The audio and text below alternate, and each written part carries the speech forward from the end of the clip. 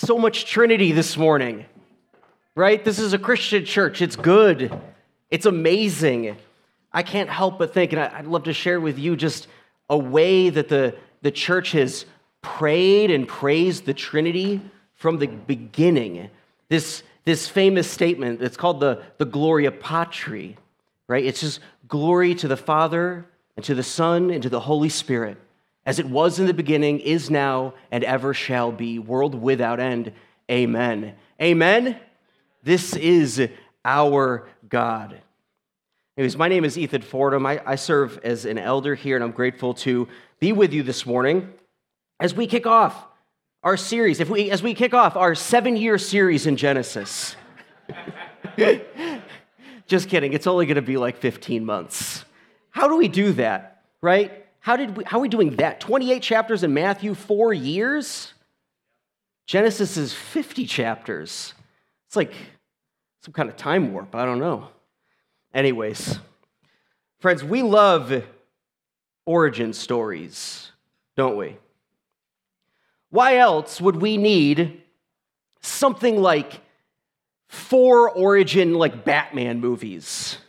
How many times do we have to see Bruce Wayne's parents get shot? Or we need like 3 Star Wars prequels, right? Little Annie. He's going to grow up to be Darth Vader. We already know how it ends, right? I think that it's because we have a sense that our origins matter. Where we come from matters, right? Why does, and points if you know the answer to this question, why does Mike Mazzei love the Steelers?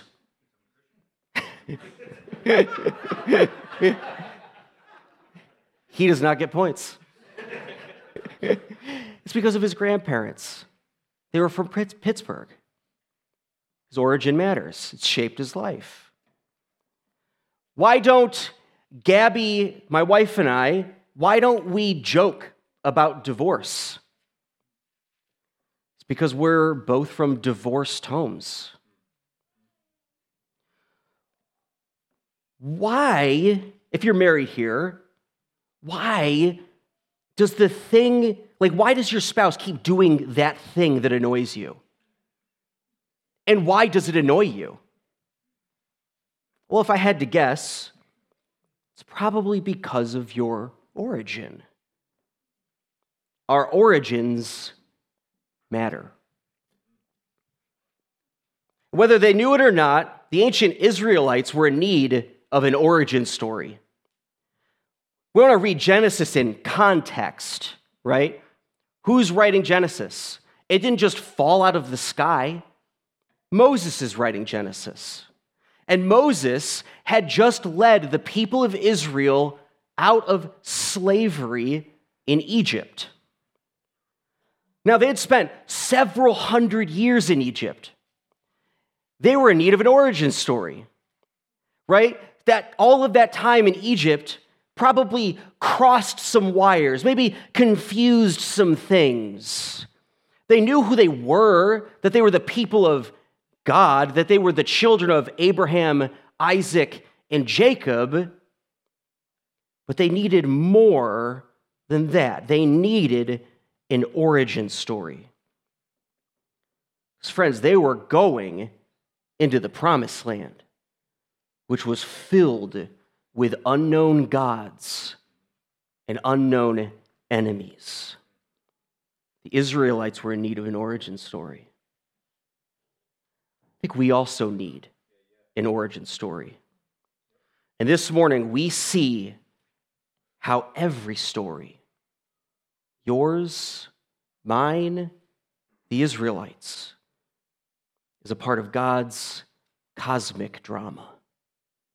So I want to invite Tim Froberg to come up. He's going to read our passage this morning. Please open to the first page in your Bibles, Genesis 1.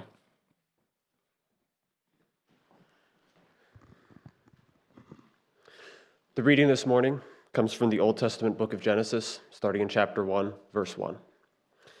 This is the word of the Lord. In the beginning, God created the heavens and the earth. The earth was without form and void, and darkness was over the face of the deep. And the Spirit of God was hovering over the face of the waters. And God said, "Let there be light," and there was light. And God saw that the light was good, and God separated the light from the darkness. God called the light day, and the darkness he called night. And there was evening and there was morning the first day. And God said, "Let there be an expanse in the midst of the waters, and let it separate the waters from the waters." And God made the expanse, and separated the waters that were under the expanse from the waters that were above the expanse. And it was so. And God called the expanse heaven. And there was evening and there was morning the second day. And God said, "Let the waters under the heavens be gathered together into one place, and let the dry land appear." And it was so. God called the dry land earth, and the waters that were gathered together he called seas. And God saw that it was good. And God said, "Let the earth sprout vegetation, plants yielding seed, and fruit trees bearing fruit which is their seed, each according to its kind on the earth." And it was so. The earth brought forth vegetation, plants yielding seed according to their own kinds, and trees bearing fruit in which is their seed, each according to its kind. And God saw that it was good. And there was evening and there was morning the third day.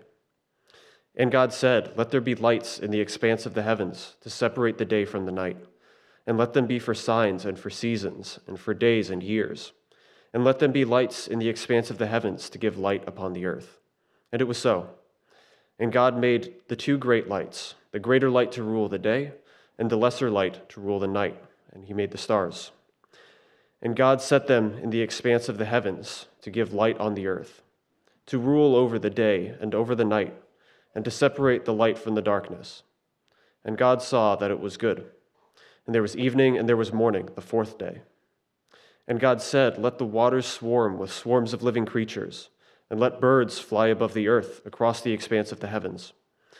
So God created the great sea creatures and every living creature that moves, with which the waters swarm, according to their kinds, and every winged bird according to its kind. And God saw that it was good. And God blessed them, saying, "Be fruitful and multiply, and fill the waters in the seas, and let birds multiply on the earth." And there was evening and there was morning the fifth day. And God said, "Let the earth bring forth living creatures according to their kinds, livestock and creeping things, and beasts of the earth according to their kinds." And it was so. And God made the beasts of the earth according to their kinds, and the livestock according to their kinds, and everything that creeps on the ground according to its kind. And God saw that it was good. Then God said, "Let us make man in our image, after our likeness, and let them have dominion over the fish of the sea, and over the birds of the heavens, and over the livestock, and over all the earth, and over every creeping thing that creeps on the earth." So God created man in his own image. In the image of God he created him. Male and female he created them. And God blessed them. And God said to them, "Be fruitful and multiply, and fill the earth and subdue it, and have dominion over the fish of the sea, and over the birds of the heavens, and over every living thing that moves on the earth." And God said, "Behold, I have given you every plant yielding seed that is on the face of all the earth, and every tree with seed in its fruit. You shall have them for food. And to every beast of the earth, and to every bird of the heavens, and to everything that creeps on the earth, everything that has the breath of life, I have given every green plant for food." And it was so. And God saw everything that he had made, and behold, it was very good. And there was evening and there was morning the sixth day. Thus the heavens and the earth were finished, and all the host of them. And on the seventh day God finished his work that he had done, and he rested on the seventh day from all the work he had done. So God blessed the seventh day and made it holy, because on it God rested from all his work that he had done in creation.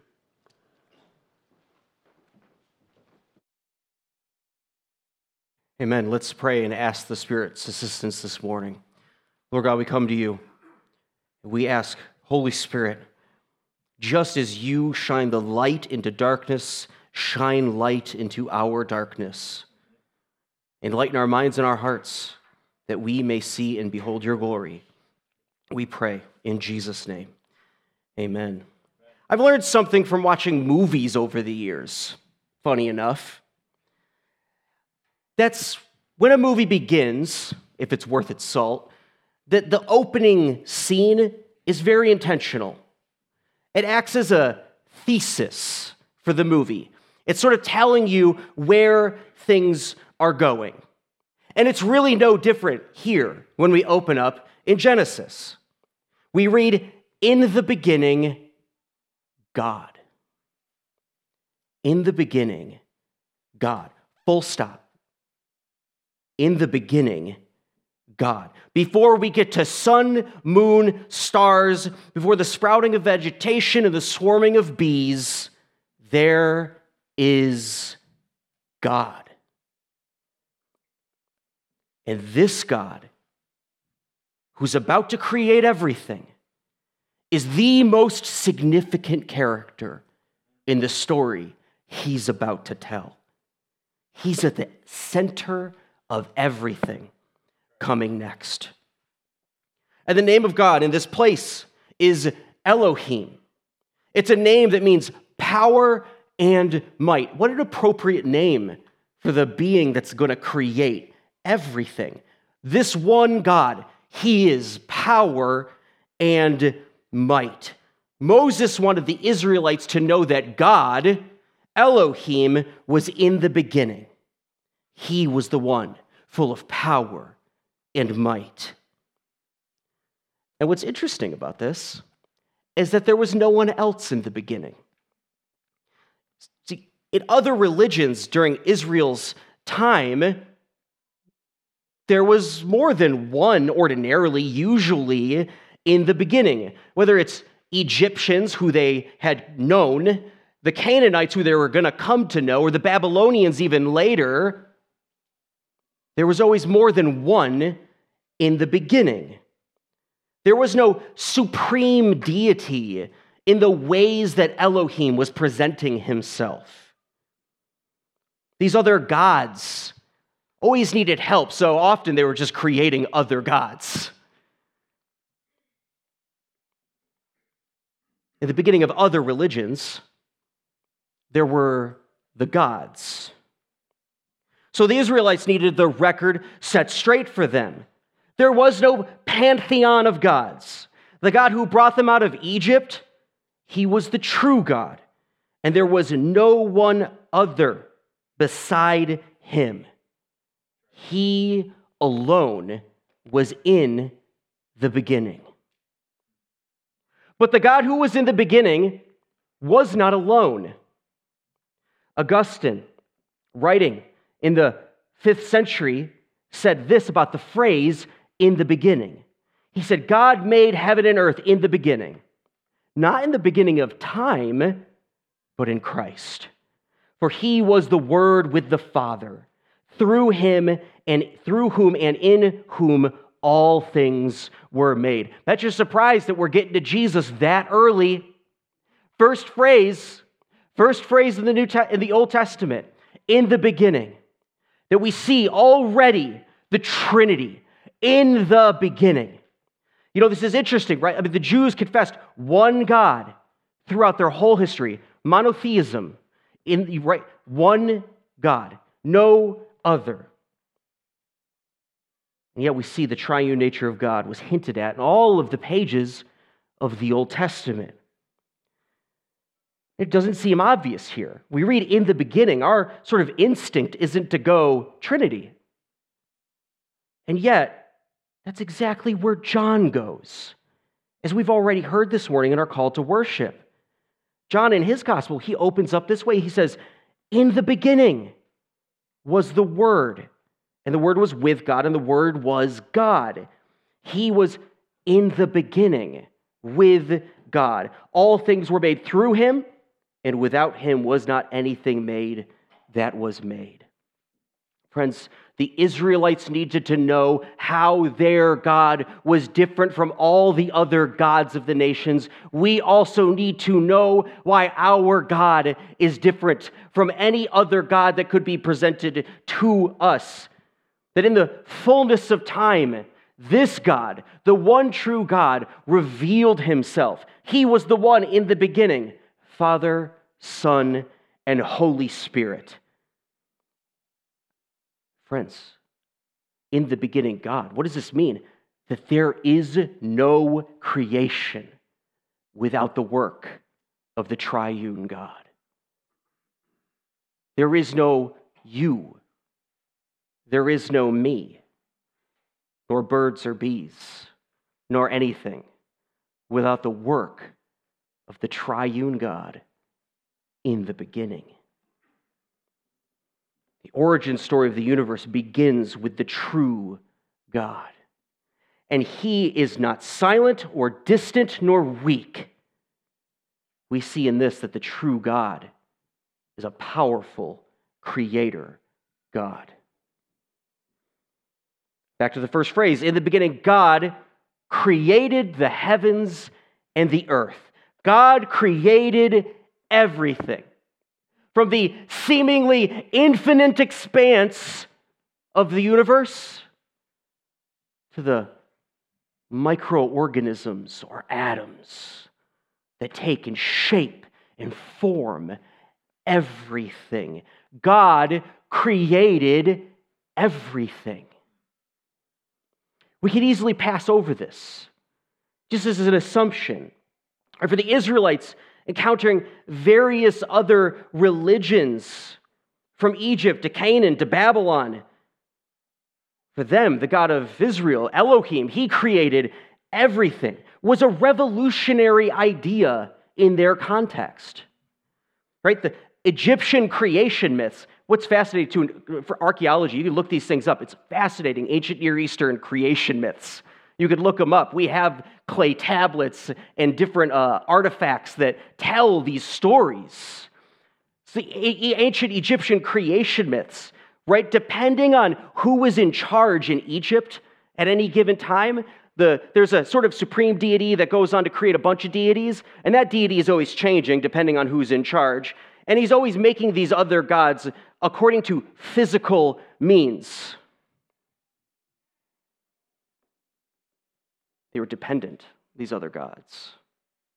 Babylonian creation myths, which are some of my personal favorites, tell of Apu and Tiamat getting together and creating the pantheon, a bunch of gods. And then some of those gods rebel against Apu, and Tiamat's like in favor of it, and then she's not in favor of it. So then she's going to go after the other gods. But then there's another god that rises up, Marduk. And what does Marduk do? He loads up an arrow, he shoots it at Tiamat, and splits her in half, and then takes her corpse and creates everything. And then he takes the bodies of those other gods that had been on Tiamat's side, and he creates humanity. Marduk sounds cool, but he also sounds like he needs an awful lot of things to do anything. He also sounds temperamental. They're about to go into the land of Canaan. And in Canaan, I'm not really straight on the creation myths, but what's interesting about the Canaanite gods is they were super territorial. Almost as if you could stand here one moment and say, I worship this god, the Asherah, for instance, and then you could step over here and say, well, now I worship this god, the Baal or whoever. That there was no one God over everything. These are the stories that are around Israel. They defined the sort of religious and cultural context in which they existed. I think it's not much different than the creation stories that any one of us can encounter in our own lives. Right? Are we simply the byproducts of an unguided evolutionary process? Or maybe we're the eternal spirits of gods, or maybe aliens. No. Maybe more personal. Maybe you're self-made, master of your own destiny. Friends, God created everything and is its sole maker and ruler. He created everything without anyone's help. He created everything out of nothing. Not like these other gods who've got to sort of get together some stuff to make some other stuff. No, our God made everything out of nothing. That in one moment, there was nothing. And in the next moment, there was everything. God speaking it into existence. He is the sole creator and source of all that there is. That's how powerful he is. He could speak everything from nothing. Have you ever created something from nothing? If you would like to have a fun conversation about that philosophically, Dan Murphy is in the back row. I'm sure he would love to talk about how it's nonsense to say we could create something from nothing. We can't. We can't create something from nothing. Especially since we're physical. We're already something. But yet that's who God is. He creates something from nothing. He is the powerful creator God, the source of everything.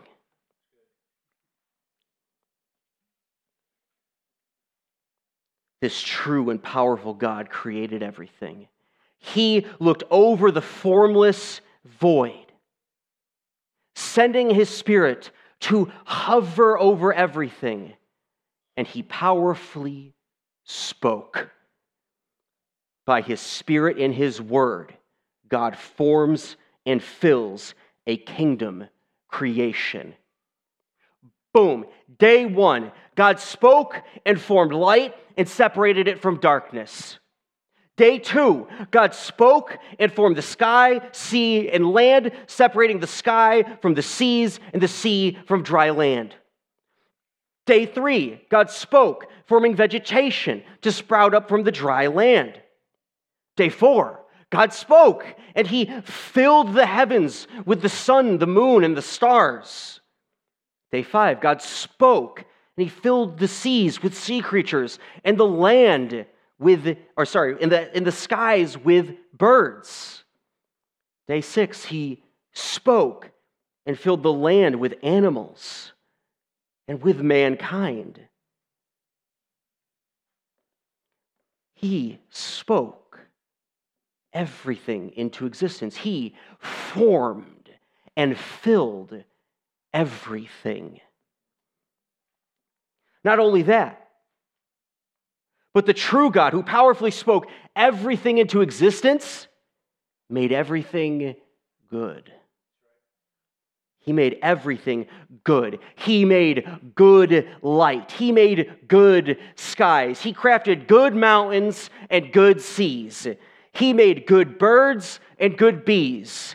The powerful creator God is a good God who made good things.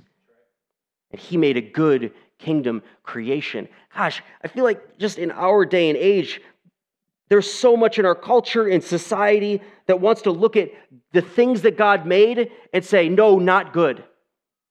We have a better way. Our way is good.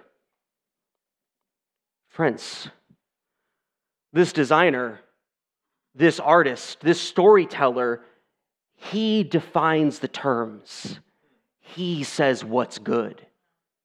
And he made all sorts of good things.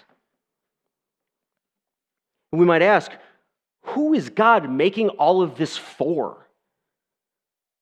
We know and we have to confess it's not for himself. Right off the bat, what is something that sets God apart from any false god is that our God is in need of nothing. He is in need of no one. It's actually such good news for me to tell you this morning that our God does not need you. He does not need me.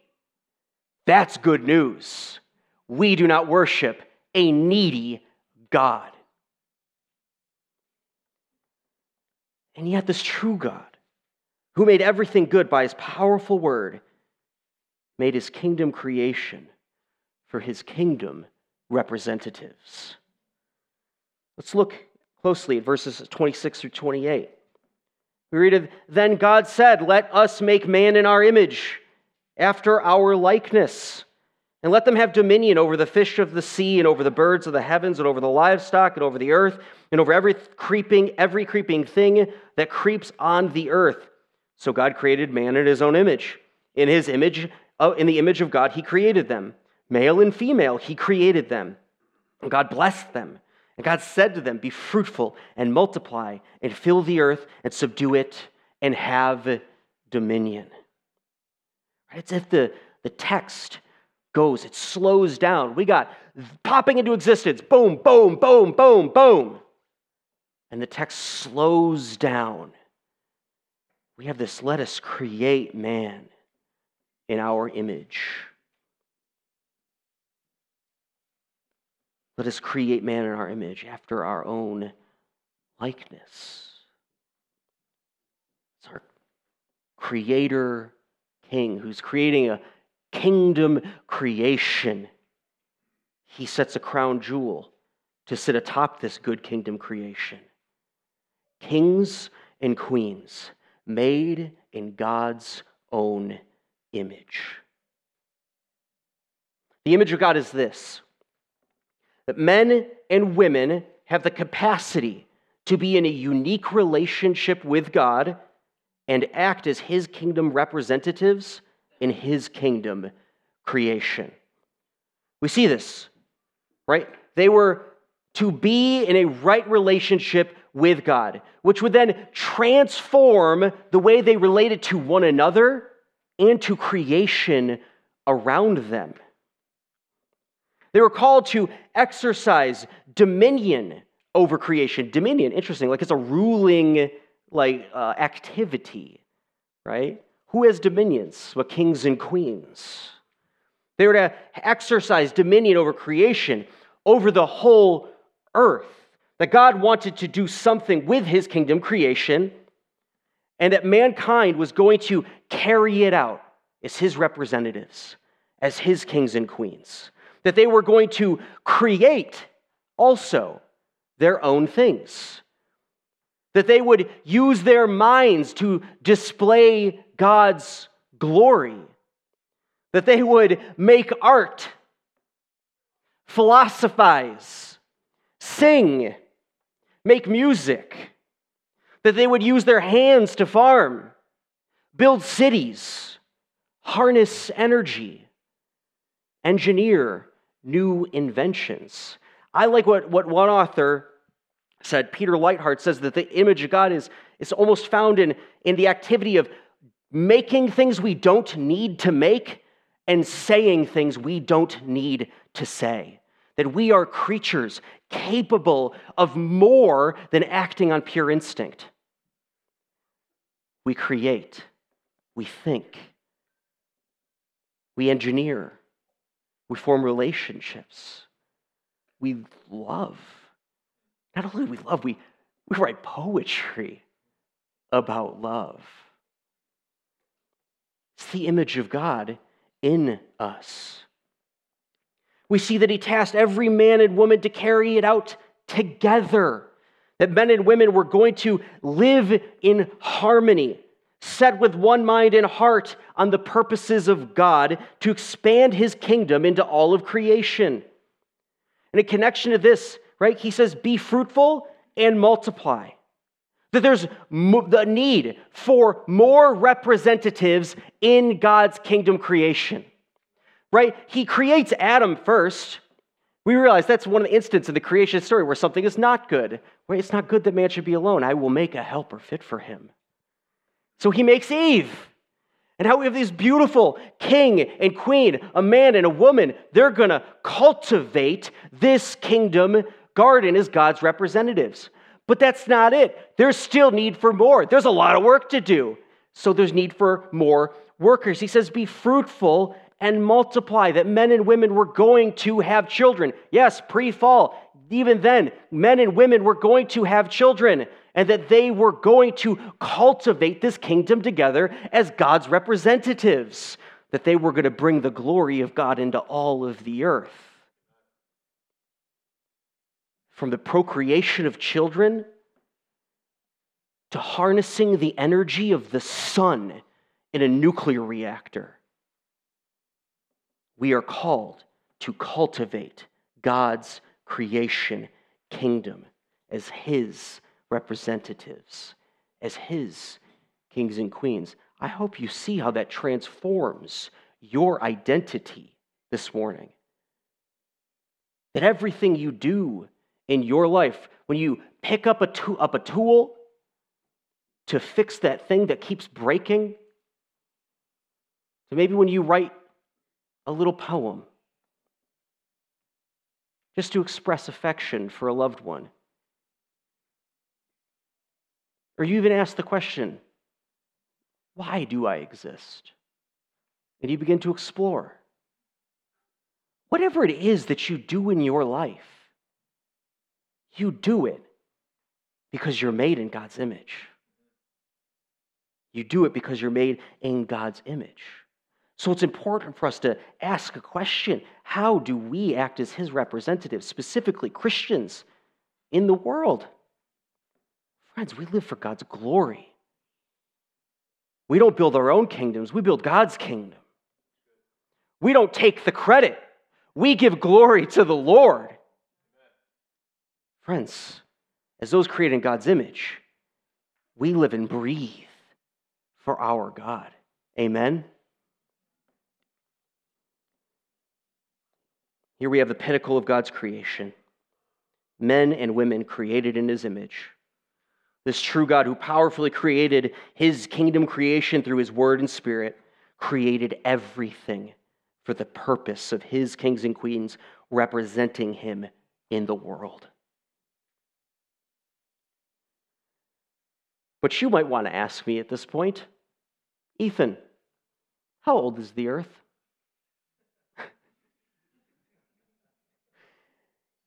That's a worthwhile question to ask. But I wonder if it's actually the question to ask here. Do you think Israel, right, when they're receiving this revelation from God, when Moses is telling them about this, that they're like, oh, wow, the universe is only 3,000 years old, and then moved on? I would suspect that's not what they had in mind. That they heard about this God, that he was the true God, and that all the other gods of the nations were false gods, and that they were created in his image, and therefore had to act as his representatives in the world, that this God, who was writing this cosmic drama, had them to act as his people in the world. That is what they had in mind, I would suspect, if I had to speculate. But there's still some to consider, because Genesis 1 does create a conundrum for people. Genesis 1 for some people can create a real threat. We hear all sorts of things about science or this or that, about our origins or whatever, and it can create a conflict for some. But I just want to lay out a few things to ease that conflict. And I don't have this written down, so I hope I say it right. And it was just a random quote that I saw from Augustine. But he said, truth is like a lion. You don't defend a lion. It needs no defending. The truth will defend itself. And I think that we can believe that this morning. The first thing we want to consider is that God created everything. Full stop. End of story.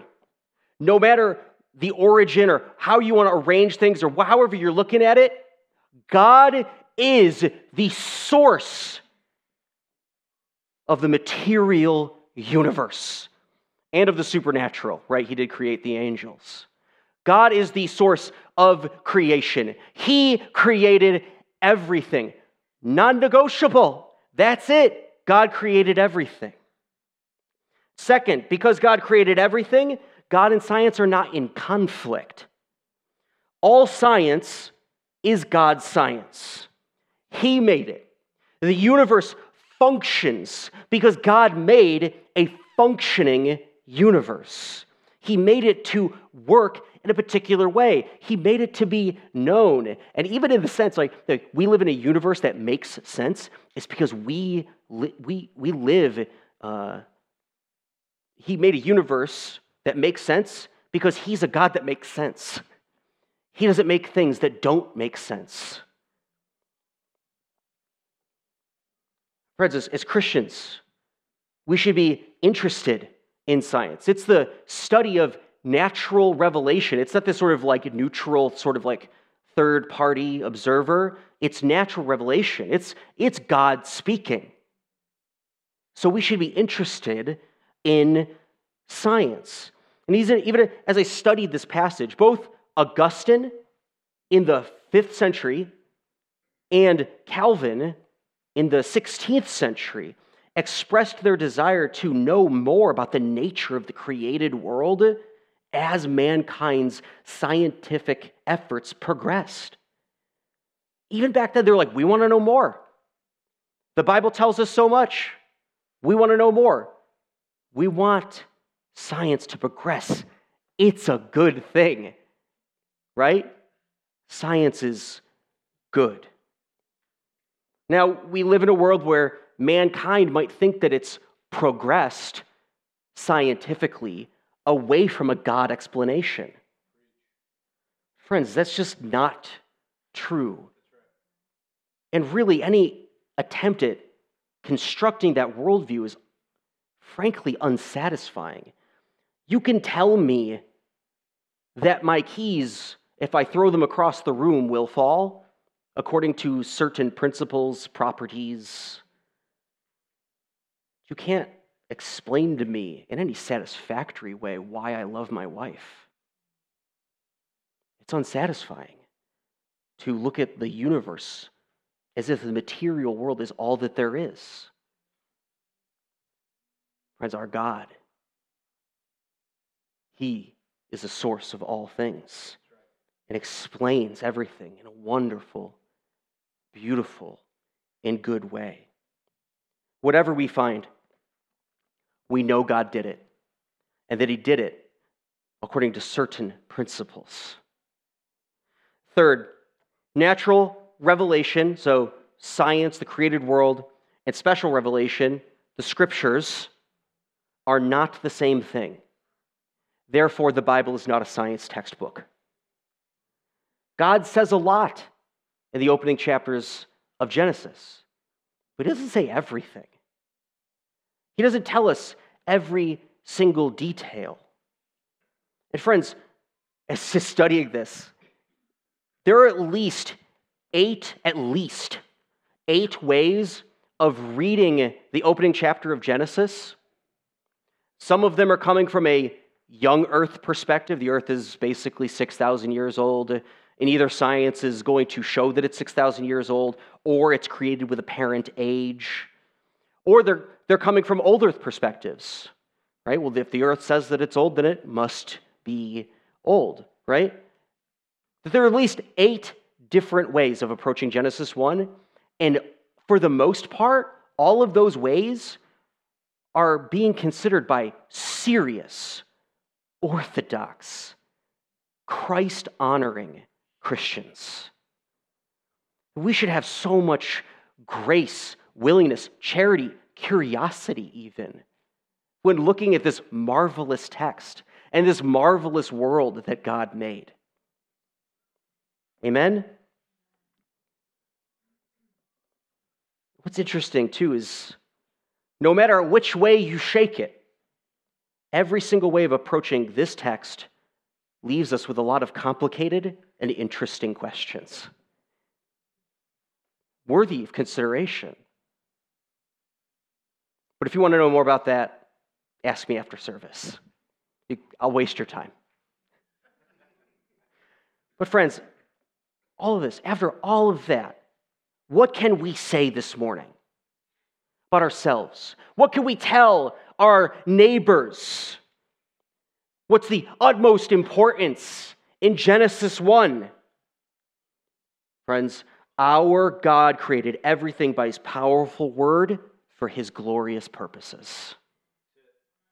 If you leave here with anything this morning, leave here with that. Our God created everything by his powerful word for his glorious purposes. This is a message to transform your life, your children's lives, your neighbor's life. Our God created everything by his powerful word for his glorious purposes. Friends, this idea is further evident in the last day of creation. Open up chapter 2, starting at verse 1. Thus the heavens and the earth were finished, and all the host of them. And on the seventh day, God finished his work. On the seventh day, God finished his work that he had done, and he rested on the seventh day from all his work that he had done. So God blessed the seventh day and made it holy, because on it God rested from all his work that he had done in creation. God rested when he had finished his work. What does this mean? Was God sleepy? You can answer that question. No. God wasn't sleepy. He didn't need a break. He wasn't taking a smoke break. So what does it mean that God rested? I like what Calvin had to say. He said, God was the artificer, the architect, the bountiful father of a family who had omitted nothing essential to the perfection of his edifice. That there was nothing omitted. Creation was exactly what it needed to be. So the work was done, and he rested. We see this is a glorious blessing on God's part. Right? We read that he blessed the seventh day and made it holy, that he worked for 6 and rested for 1. This became an incredibly important factor in Israel's life. See, in the other creation myths, right, when people were created, they were created basically for slave labor. They were created to satisfy the insatiable desires of the gods, right? To offer sacrifices that would waft up into their nostrils and basically keep them from going mad for another day.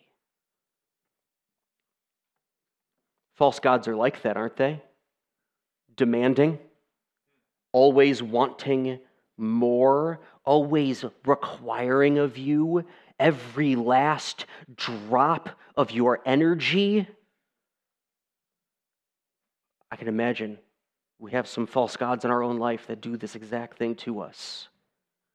Gods that we come to confess, that we give up.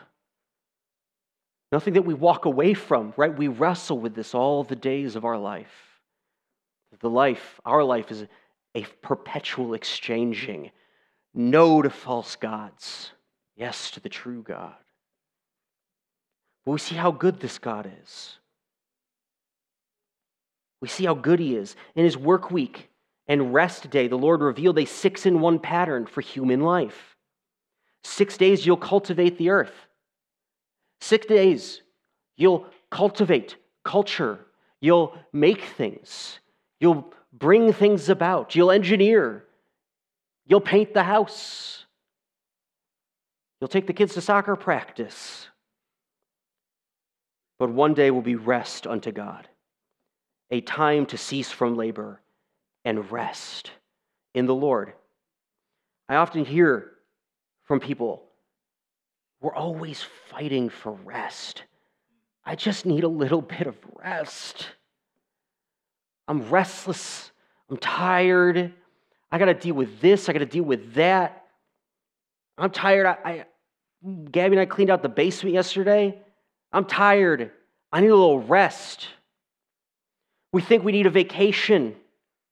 We need to break away from people. Friends, look at what God does.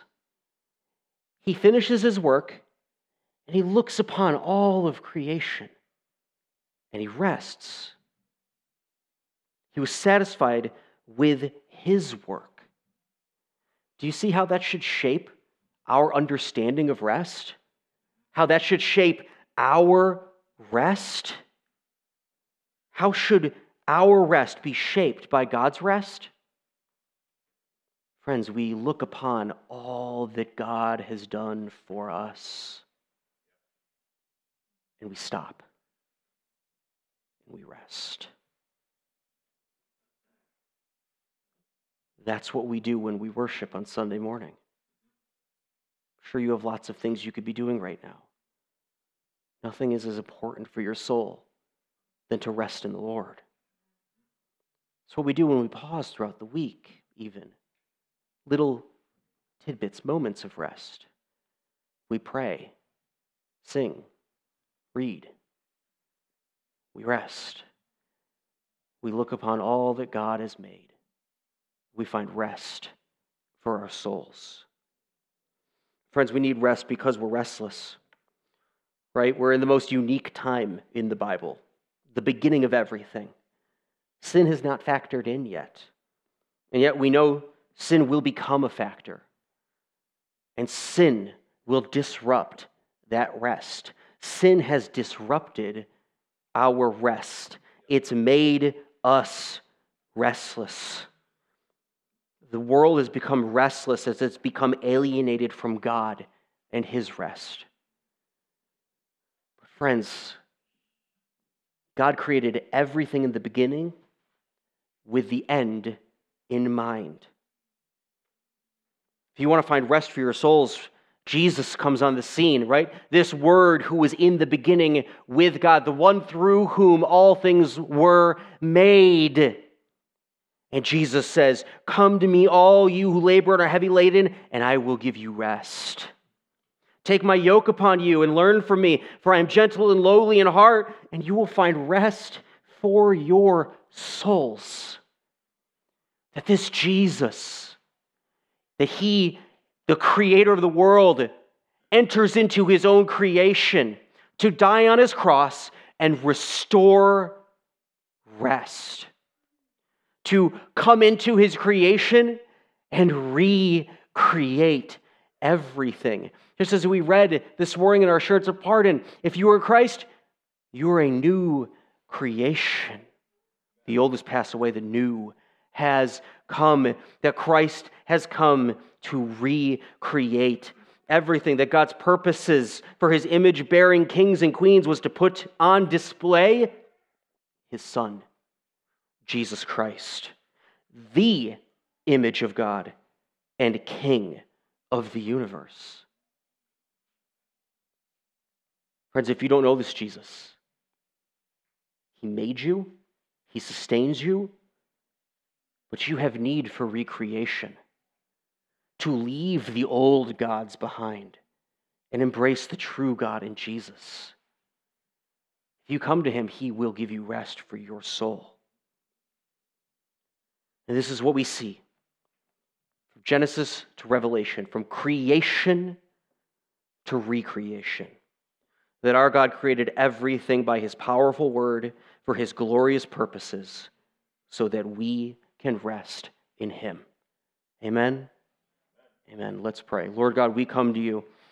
We confess our utmost need for you, that you alone are God, and beside you there is no other.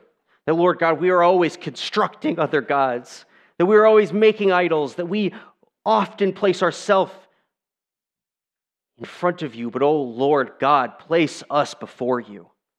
Place us at your feet, that we may know who we are, that we may love you and worship you, our Creator, our Sustainer, the one through whom we were made, the one by whom we were made, the one for whom we exist. Shape us this morning, we pray. In Jesus' name, amen. Friends, we have the opportunity